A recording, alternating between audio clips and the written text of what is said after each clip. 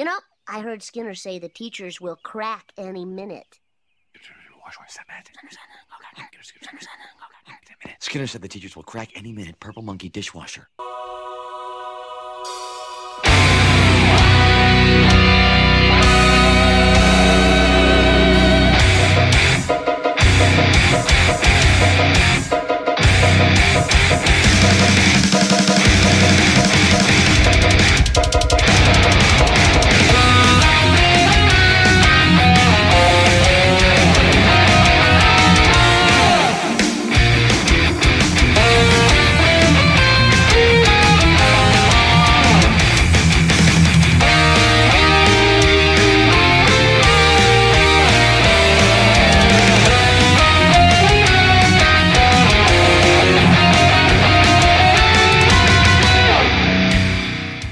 How have you been doing during the pandemic, and have you been watching a lot of Simpsons?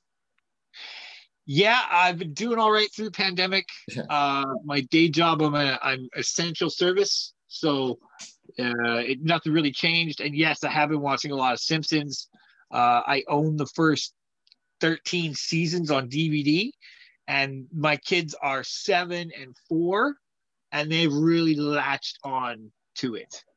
And really, really enjoy it. And sometimes they throw random episodes out and they'll run up with their favorite discs, and it's just in that golden era of it. Mm-hmm. So it's good. And then sometimes they'll be like, let's watch season 1. I'm like, are you feeling okay? And I'm Yeah. like, you okay? Are you sure? Yeah, I know I need to watch it. All right, but I like leave the room. So yeah, it's on a daily basis, depending on what level of the house, what seasons, wherever, So it's good. It's good.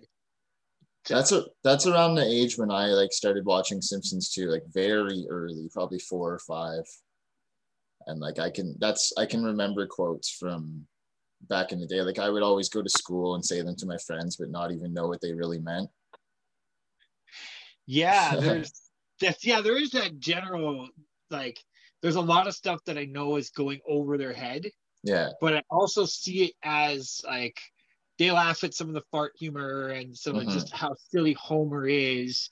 But I also see it as if they have a question about it or say something about it, I can at least put them in context with it. Yeah. You know what I mean? There's not it's not just them watching it on their own because it's a stupid cartoon. You know what I mean? I started watching when I was 11 or 12 and was really hooked on it. And it became the Sunday ritual at our house. It was no matter what was going on, it didn't matter. Sunday evenings, we were watching The Simpsons.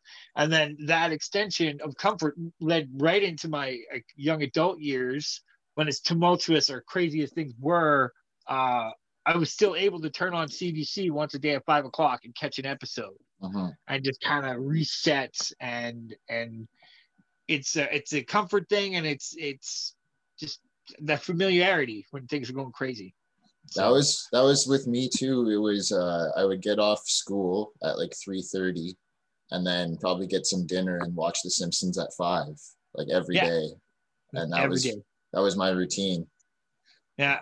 So it's and the syndicated stuff there was literally seasons 3 through 7 through 7, 8 sort of, but definitely 3 through 7. And I don't know if I had to pick a favorite season from that, it would be 6. I think. Me too. Yeah, just 6 has so the writing style was all there. Conan was still involved in the show at the same time, and they really struck that stride of starting here and ending someplace else, and that whole middle part with just so many pop culture things laid into everything. It just is. Yeah, it's pretty much season 6 for me. Yeah, a lot of my favorite episodes are from season 6, except the Hank Scorpio episode, which is season 8.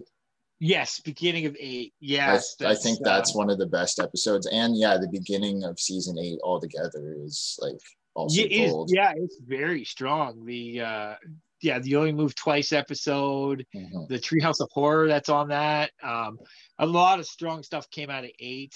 Marge as the pretzel gangster. Yeah.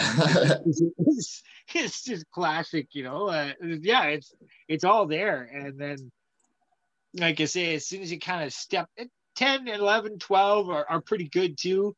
We, like I say, I own 15. It's not a very big popular one. You can almost see the animation style changed, and I'm pretty sure that was a predominant area of when Family Guy started. Mm-hmm. Like there's a crossover there where like if it wasn't for The Simpsons and South Park, there wouldn't be a Family Guy. But then all of a sudden, Family Guy got latched onto so huge and it just blew up. It's almost like somebody at Fox was like, "Why can't you be like Family Guy?" And then they tried really hard, and it was like, "Oh, it was painful. It's almost painful to watch some of the newer seasons to just because of that." Reading Like the books and reading up a lot on the writers and everything, I think it was more of just kind of a natural, like subconscious move that they need to kind of be more like edgy, more zany, like Family Guy. people have really, well, and you got to look to like Comedy Central and South Park for that too, right? Because they pushed some envelopes. They started in 97, 98 when the Simpsons were already in their fifth or sixth year at that point, seventh year. I think they were 7 or 8 at that point. Yeah, 7 or 8. And then South Park came out, and South Park, after its first 3 seasons, they were dick and fart jokes, but they started a rhythm, and then they had an audience, and then it changed in its own format too, right? But that was just kind of just where it was going for what was popular, right?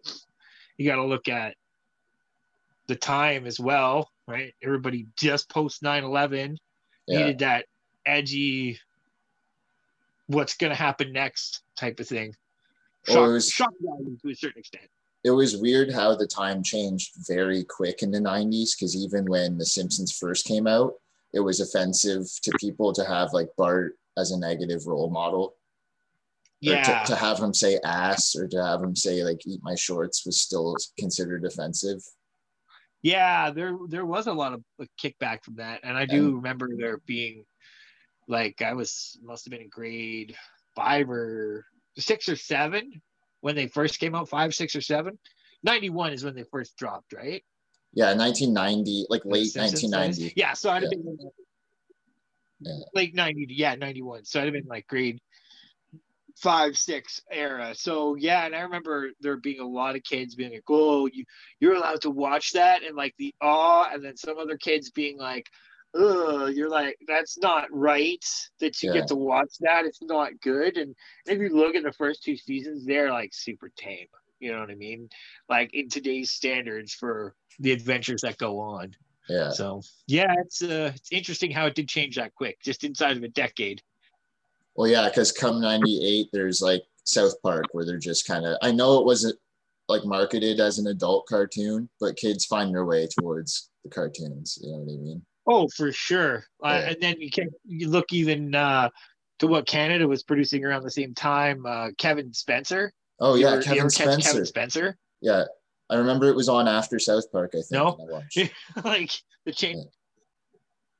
Yes, absolutely. It came on midnight after South Park, and written by co-written by an Ottawa comic, Rick Kalbars, here in Ottawa, and he teaches for Algonquin now. But that was real boundary pushing, white, like, whoa, just that's why it's on at midnight, you know. It was good for that. But it happened.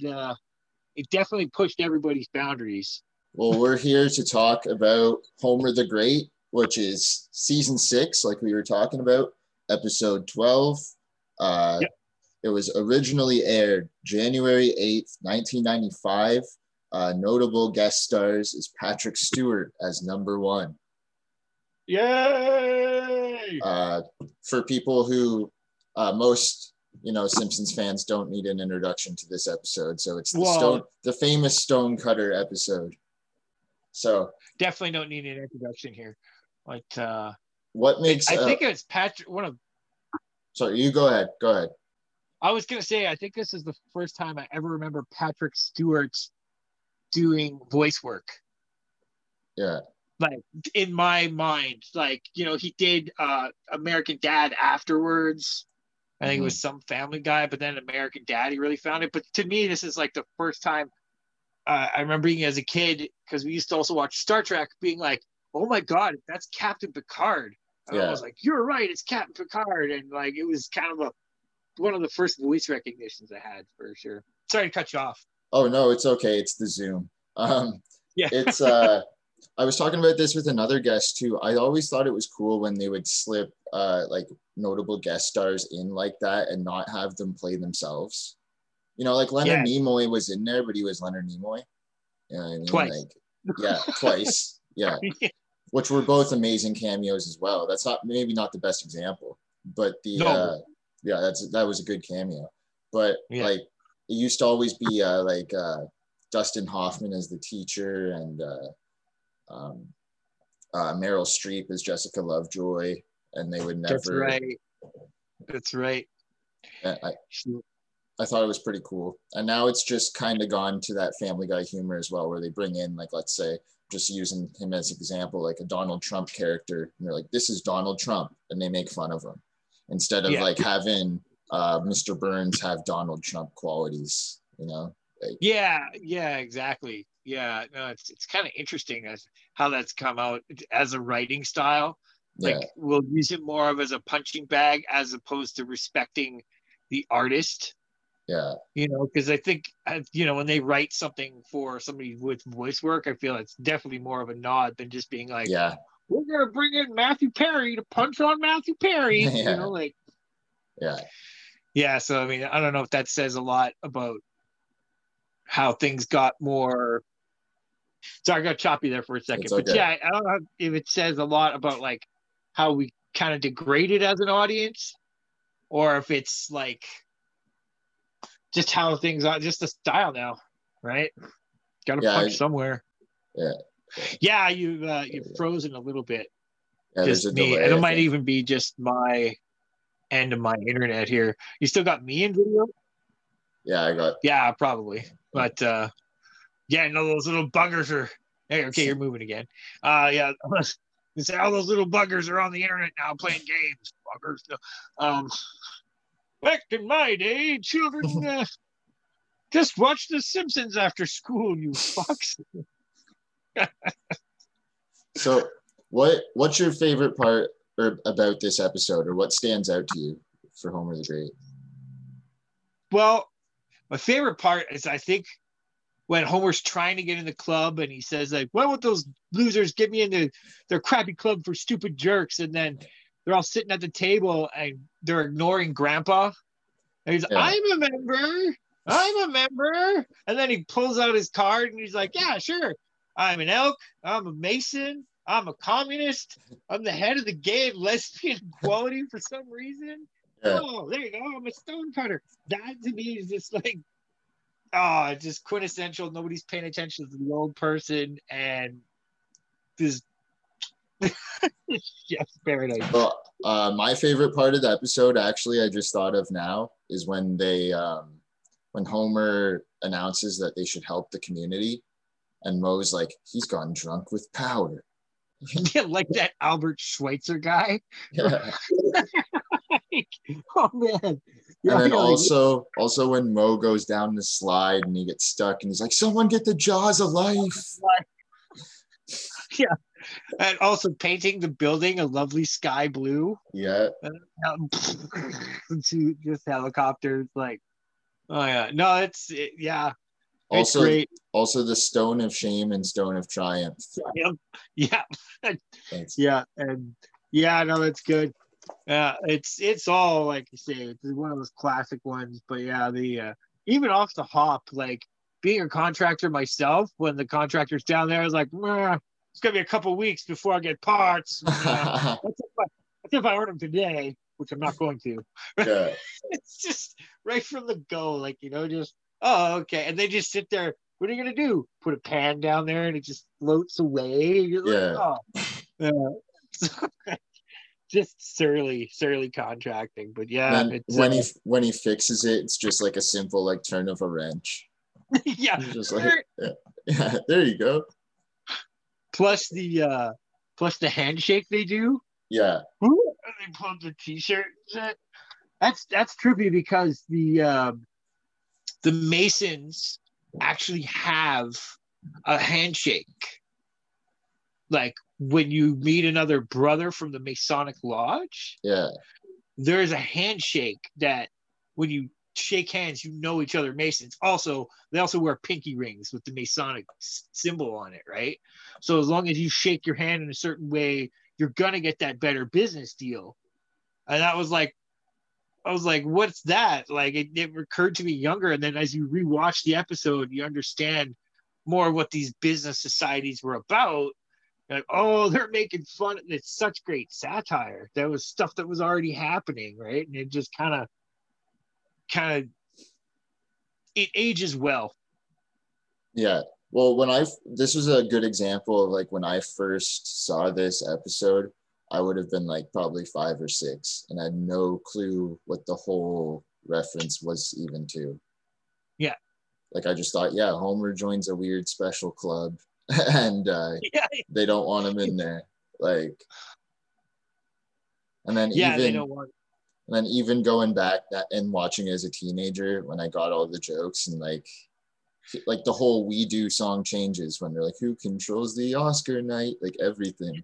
Like, all these things are like, hey, yeah, right, and they're making fun of just every secret society they could. It's not just that they poke fun at the Masons. They, like you said, when Grandpa lists off like I'm an elk, I'm a Mason, I'm a communist. It's all these things blended together, and you're like, oh man, at least whatever it was. But yeah, I think I was. You said 95 when this first came out? Yeah, 95. So I was 15 when this first came out. So I was just learning about the secret societies and the underworkings of those groups. And I was just like, whoa, someone's going to get killed for this episode, right? Like somebody disappear. And I'm like, could they though? And as you look at it older, you're like, nah, they're too busy making too much money, right? So, yeah. I was 4 when this episode came out. So I had no idea. You were like, yay, juice, fun time. Probably watched it when I was like 5 or 6. Yeah. Yeah, there you go. Yeah. So, yeah, no, this episode always reminds me of my younger brother who that song and everything, we saw it together for the first time, and every time I watch this episode, I think of my brother Carl. Also, he wanted to become a Mason for the longest time, and you have to be sponsored by, like, the rules are you gotta like save somebody's life, or you gotta like have somebody in there already. Those are like legit rules. Secret societies or a lodge, you have to have somebody who like will. Not even that, you have to have them sponsor your membership for like 3 or 4 years. Yeah. And like if you own a business, they're like, you have to offer everybody who comes to your business that is a Mason like super like cutthroat deals, and for the first 3 or 4 years, right? And then once you become a member, you get all their business stuff back. So it's like a real, like shut. Yeah, so it always reminds me of my brother Carl. So I'd like to list off most of the cultural references that are in the episode. So obviously the entire episode is based on Masonic conspiracy theories. In the beginning, the General Lee from the Dukes of Hazzard can be seen in the traffic jam. Nice. The couch gag in this episode is a parody of MC Escher, which was them running up the sideways stairs. Oh, okay. Yeah. Homer says when he puts the paint can on the car, says all you have to do is follow the yellow drip road, which is obviously a Wizard of Oz reference. Yeah. Lisa telling Homer to beware of the Ides of March. Yeah. William Shakespeare. Homer. Oh, this is the funniest one to me. Homer's underwear being thrown in the crate of fire, which looks like the Ark of the Covenant. Yes. From the Raiders of the Lost Ark. And the ghosts that come out of it. Yeah. Yeah, that's great. I totally forgot about it until you said the underwear bit. I was like, oh yeah. Yeah, Yeah, there's a lot of references. There's a lot of references in every single episode. There's like a good 8 or 9 cultural references. I have some questions for you to test your knowledge on this episode. Sure. They're just fun little trivia, and I make them hard because like everyone knows the easy ones. So. Okay. Yeah. Well, I chose the episode, rightfully so. Yeah. What are Lenny and Carl's stonecutter numbers?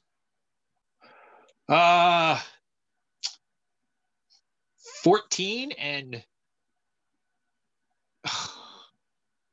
That's right. 22. Nice. Carl's number 14. You got that right. But Lenny's number 12. Lenny's number 12. Number 12. Yeah. Oh.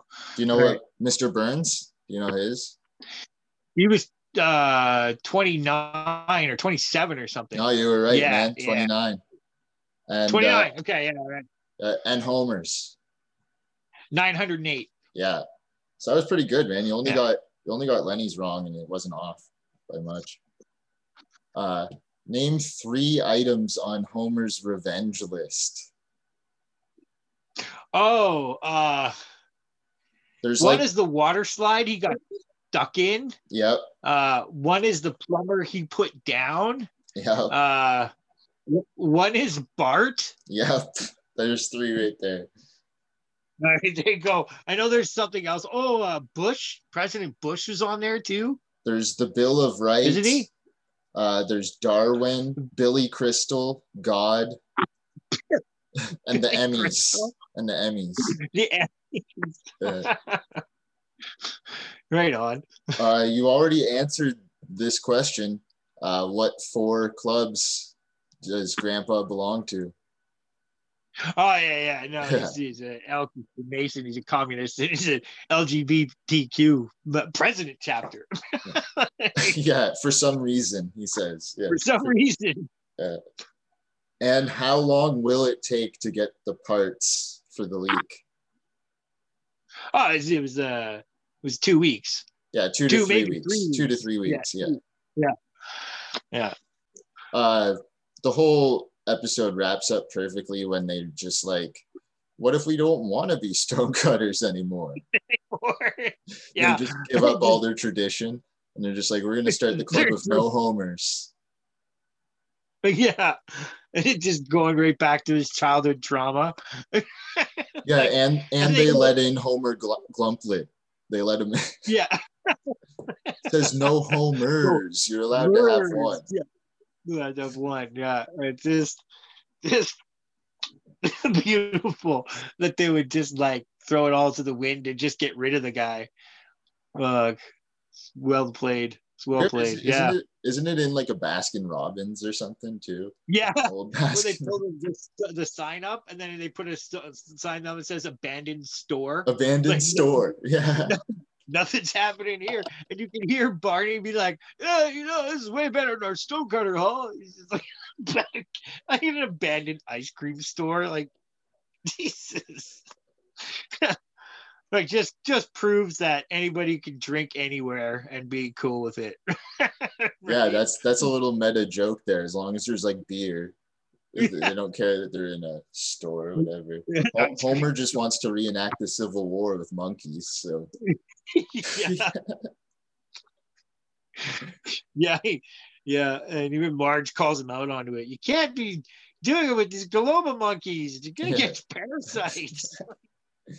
Even the very end, like the very last line of the episode where Marge is like, okay, Bart, that's enough. It's Lisa's turn. Yeah. slap. Yeah, no, it's good. That's good. Oh, I'm so glad the show exists. You know what I mean? But I'm back. Cool. Do you like any episodes? Like, do you have any in your mind that you could think of post like season 12?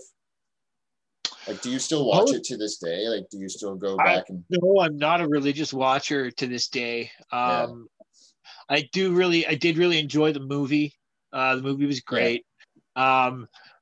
I honestly haven't I'm a Star Wars fan, right? Yeah. Obviously, but like I haven't brought myself to like continually pay for Disney Plus because I the only thing I really want to see is like The Mandalorian, and then I'll just take my 30-day trial when it's all out, and then I own everything on Disney Plus, so it hasn't really been compelling to me to buy the DVD or to watch past what I own.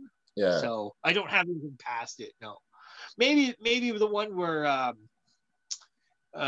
Marge's sister finally like adopts a Chinese baby. Oh yeah. And goes to China. I thought that was kind of cool because they just pull all sorts of references in, and like, no hen without cock, right? There's there's a few zippies in that, but yeah, I can't really say I've watched much past 15. So I have Disney Plus, so I can watch like all seasons 1 to 30, and I never really thought of getting the DVDs again because I used to have them, but now I really want them back because I'd love to listen to that commentary, and I don't want the episodes to be censored. Like if they end up getting censored for whatever reason, they take a poo episodes out or whatever, then I don't get to watch them anymore. Yeah, so, that's a big thing, right? Like, because they pulled the Michael Jackson episode. Yeah, which is one of my favorite episodes too. So yeah, like Lisa, it's your birthday. Yeah. That's like, come on. And you knew it was him, but they couldn't give his voice credit back then. Yeah. But yeah, so that's just it. Disney's showing you a world of what they just want you to like. Oh, we're the moral police here, says a corporation whose mouse is an evil mascot, right? Like, yeah.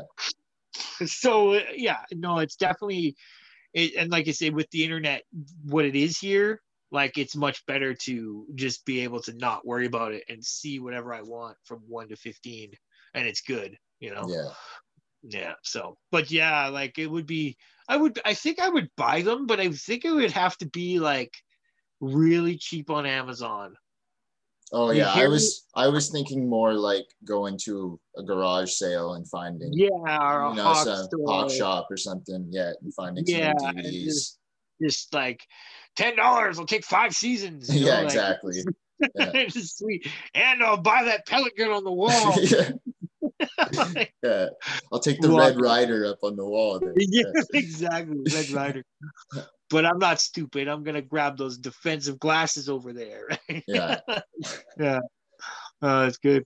All right. Well, thanks for joining me, man. This was fun, and I'll probably have you back for another episode if you want to think of another episode we could talk about. Yeah, for sure. Let's totally do that in the future, man. Awesome. Thanks a lot, Chris. No problem, buddy. Take it easy. Peace, everybody. Thank you for listening to this episode of Purple Monkey Dishwasher, a Simpsons podcast, brought to you by Comedy Here Often and AB3 Comedy. Follow both on Facebook and all other social media, and check out some of the other podcasts available on the network. Also, a special thank you to Ricky Brandt from Cacao for providing us with our outro music. Check him out at Cacao Official on Instagram.